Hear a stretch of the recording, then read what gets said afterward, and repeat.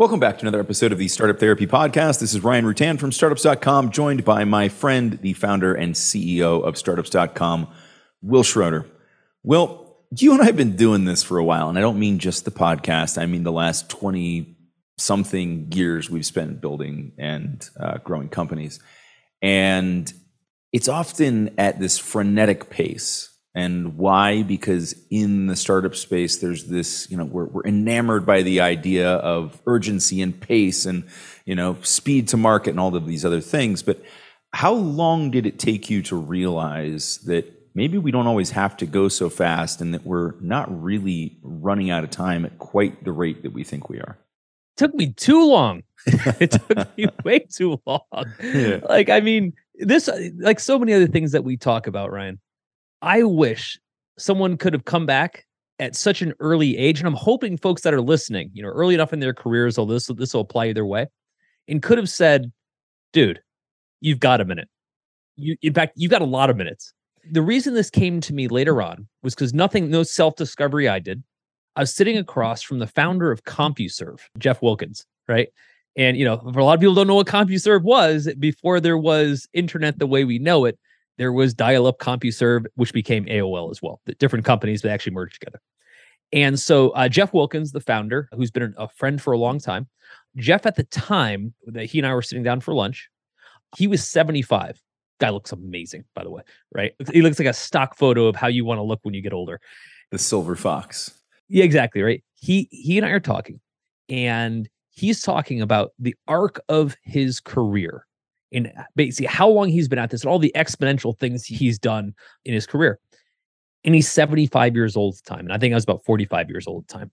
It occurred to me as he's saying this thing that he's done more in his career in the last 30 years than I did in the first 30 years, right? I mean, just the exponentiality. And it occurred to me that we have so much time in our careers. And I've been, same as you, I've been running as hard as I can. Every year has to be the seminal year, and it's got to be done this fast. Yep. And I realized, and I started thinking about it, the men and women who have built the greatest things in history didn't do them fast.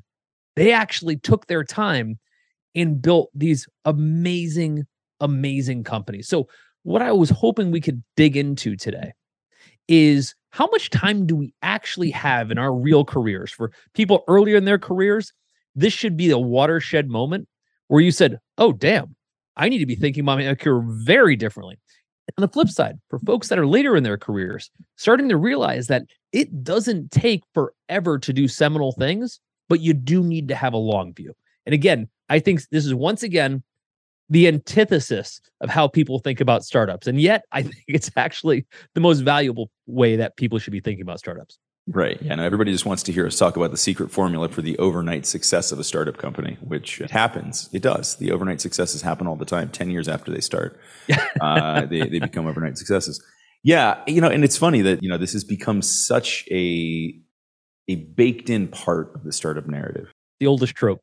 Yeah. And I think that unfortunately, specifically for people who are just getting started in this, will buy into that and then set the pattern that will then continue throughout their career, hopefully until they hear this and go, oh, there's a different way of thinking about this.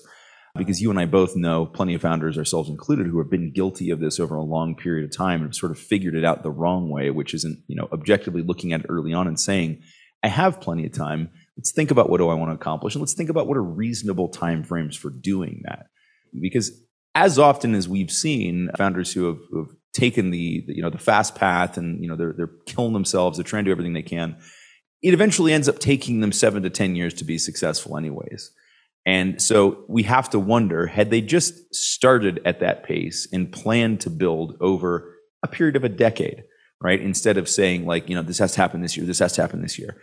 And again, we're always tempering this advice. We're not saying don't be urgent about things, don't try to make things happen fast, but be reasonable about what actually happens within given timeframes. Well, you were talking about, kind of like what happened in the course of a decade, right? And depending on which decade we pick, there's a hell of a lot of density built into almost everybody's decades, right? Right. And yet when we think about I've only got 30 years left in my career, 40 years left in my career, That's 3 or 4 decades. Lifetimes is what it is, right? Ton of things you can do in that amount of time. Here's the challenge, though.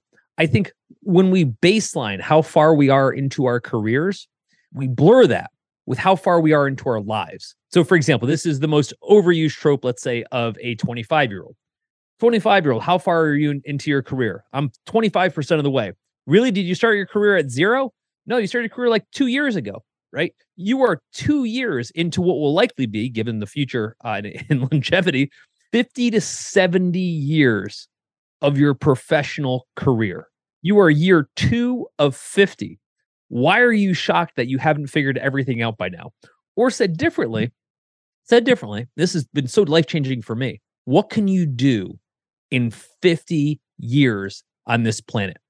You could literally do anything in 50 years. So why are you so concerned about what gets done in the next 6 to 12 months? And not that urgency doesn't have its place. It does, and that fuels so many great things. But I think urgency has taken the place of having a long view. And the long view is the point of why you're doing any of this to begin with. What's the mark that you want to make over 50 years? What is the epitaph you want to create in your career that said this person had their eye on the prize forever and built toward it nonstop? Those are the people that change the world, in my opinion. Yeah, for sure. I mean, you can pick a lot of analogs here, but just think about the legacies that we all respect. None of those were overnight successes. None of those were one-time shots. They were all people who worked hard, had a long view, had ups and downs. And that's the other thing we have to remember here is that it's not going to be just this purely linear progression. And it's not going to be just a pure exponential progression either, where it's always some version of up and to the right. There's going to be ups and downs. There's going to be decades that are better or worse. There's going to be year periods that are better or worse. And that's okay, right? This is the whole theory of the stock market, right? Like as long as you average it out over time, you're going to get your 8 to 10%. Cool, right? Take the long view, build over time. And yet, in the startup space, we just have such an aversion to doing that because it feels like such an arms race from the day we declare that we're going to do this thing. We want something to show off and be able to tell everybody, hey, I did it. See, look, I did it. Full knowing that it's going to take a hell of a lot longer to do that. We've got two paths that have a kind of a different built-in ticker on them. One is your traditional venture route, where once you take on venture money, those venture firms, they have to return all the capital in that fund, which means you have less than a 7 to 10 year window to return all the capital in that fund. Okay. That is where the whole startup ecosystem is built, around venture funding, et cetera, in those timelines. And that's where that urgency comes from. And that's fine. There's another side of it where we're saying, I'm bootstrapping this company. I'm not on that timeline. Now, of course, I want it to be successful. The sooner, the better, right? Because I want to get paid, of course. But what about something a little bit bigger? What about saying, for what I'm trying to build, if I have this vision for it, if I care about it, what could I make this company over the course of 30, 40, 50 years? The most powerful companies in the world were built over generations, over decades. By virtue of that, the most prolific careers in the world were built over many decades with a single compounding focus. That's what I want to see folks have. Not just where will the company scale this year. That is important. It's got its own virtue and value. However, what we're talking about is a much different purview of our careers in saying, as Ryan Rutan, what can I build over my collective 50 to 60 years of contributing to this planet? And when you look at it like that, holy shit, you could literally do anything, but people don't think about it like that. And that concerns me. Yeah, I think they get so caught up in the short term and this need to achieve and this need to show progress. And we've talked about it. I mean, there's a whole lot of emotional issues that get wrapped up in this, right? When we want to sit back and be purely objective, and you and I can do that during the course of a podcast, a little bit easier, right? When you're staring at the mounting bills or the declining bank balances from your venture funds or whatever it is that's driving that urgency for you, gets pretty emotional, right? And you want to be able to succeed and achieve and do what you set out to do.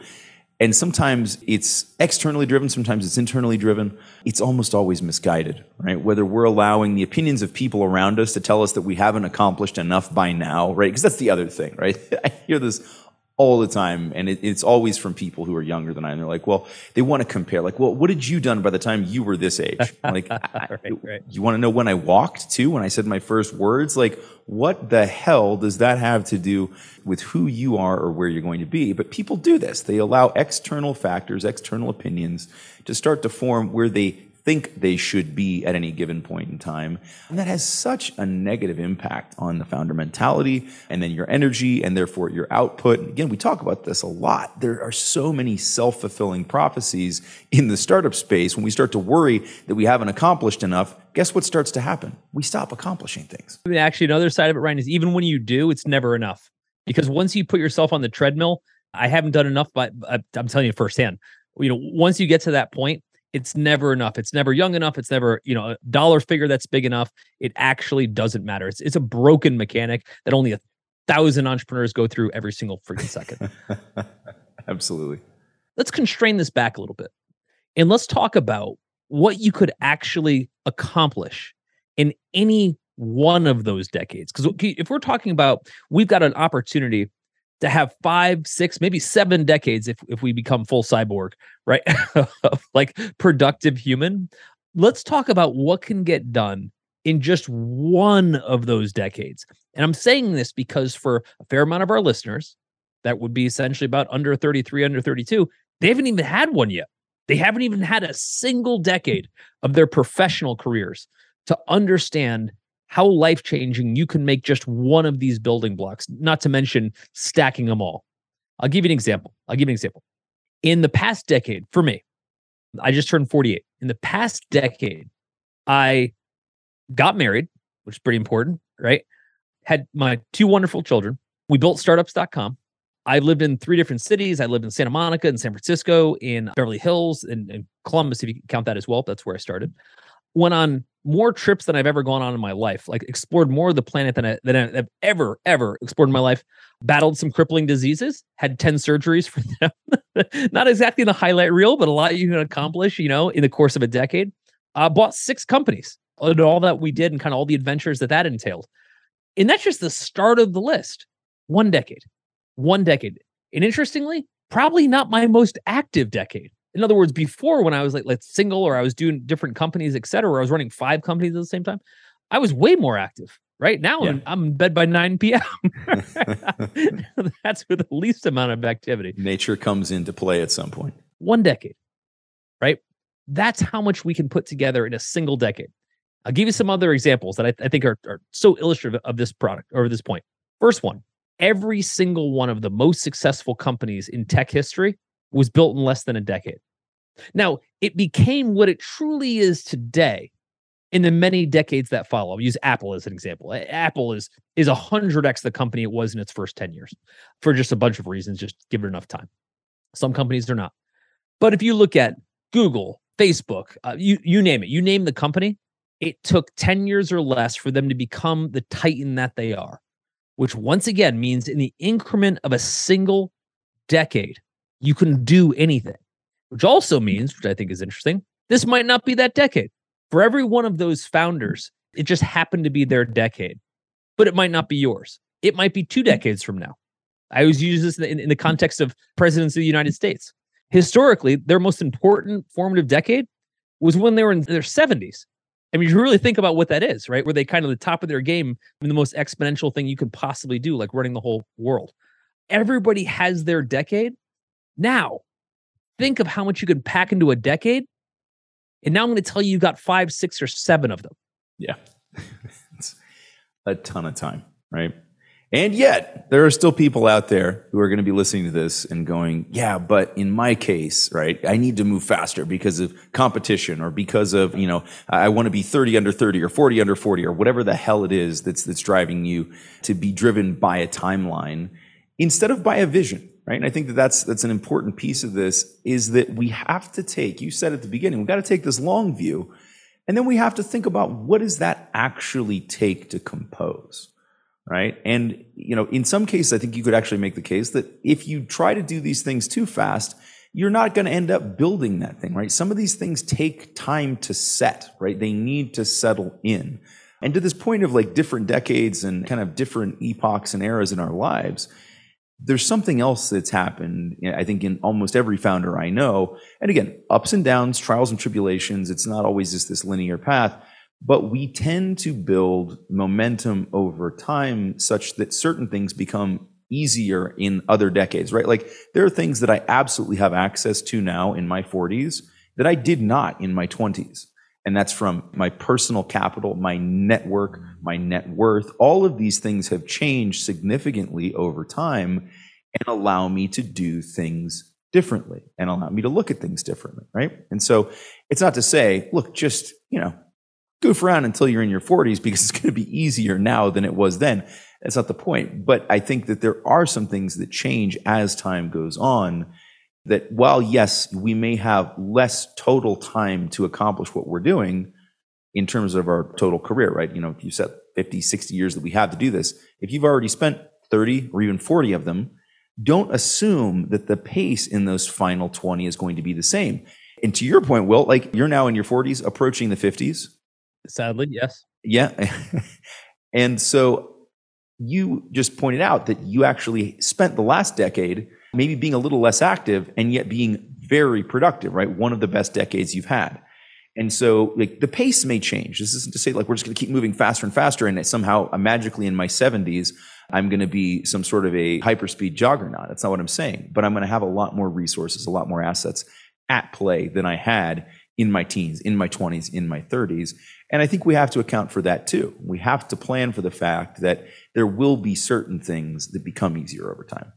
Something that's really funny about everything we talk about here is that none of it is new. Everything you're dealing with right now has been done 1,000 times before you, which means the answer already exists. You may just not know it, but that's okay. That's kind of what we're here to do. We talk about this stuff on the show, but we actually solve these problems all day long at groups.startups.com. So if any of this sounds familiar, stop guessing about what to do. Let us just give you the answers to the test and be done with it. You snuck a word in there called pace, and I don't want to overlook this one. I think something we've talked about endlessly on this show is that we've got to maintain pace, and we're talking about physical health, mental health, etc.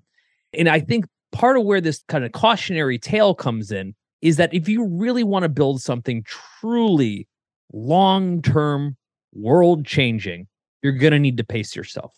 And again, we've had whole shows about this where, we have all these issues where we didn't pace ourselves. And it's like, if we really want to win that Ironman triathlon, if we really want to win something so incredible and so powerful, we can't just go full sprint right out of the gates.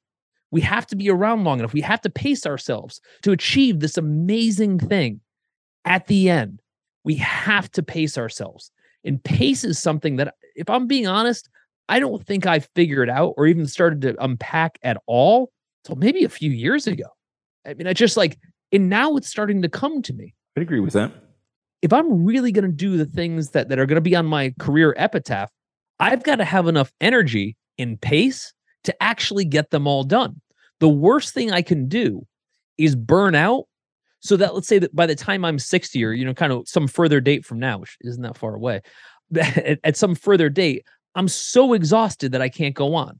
I need to be Jeff Wilkins from CompuServe, who looks like he hasn't aged a day in 30 years, right? And do whatever he's doing, right? Like, I want to be able to say, what matters to me is helping founders at a career level. All that I care about is helping founders. And I want to be able to be around to do that effectively for as long as I possibly can, until my last day, if possible, in a way that I can sustain and that I care about. But I don't want to be in a situation, and I've been on this path, where I'm just running myself into the ground. And the idea is that somehow magically that's going to go away or take care of itself. It does not. It does not. That was the beginning of the decade you just described.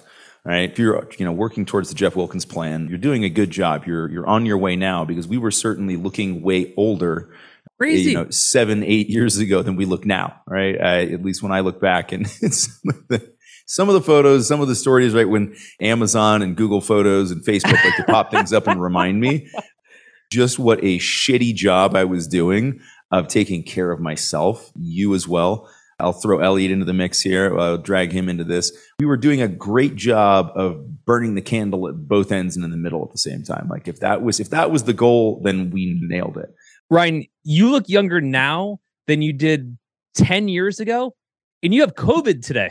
Oh yeah, that's that's not a good sign. It's not a good sign. Yeah, sign. I have now officially have begun participating in the pandemic for real. Wow, you took your time.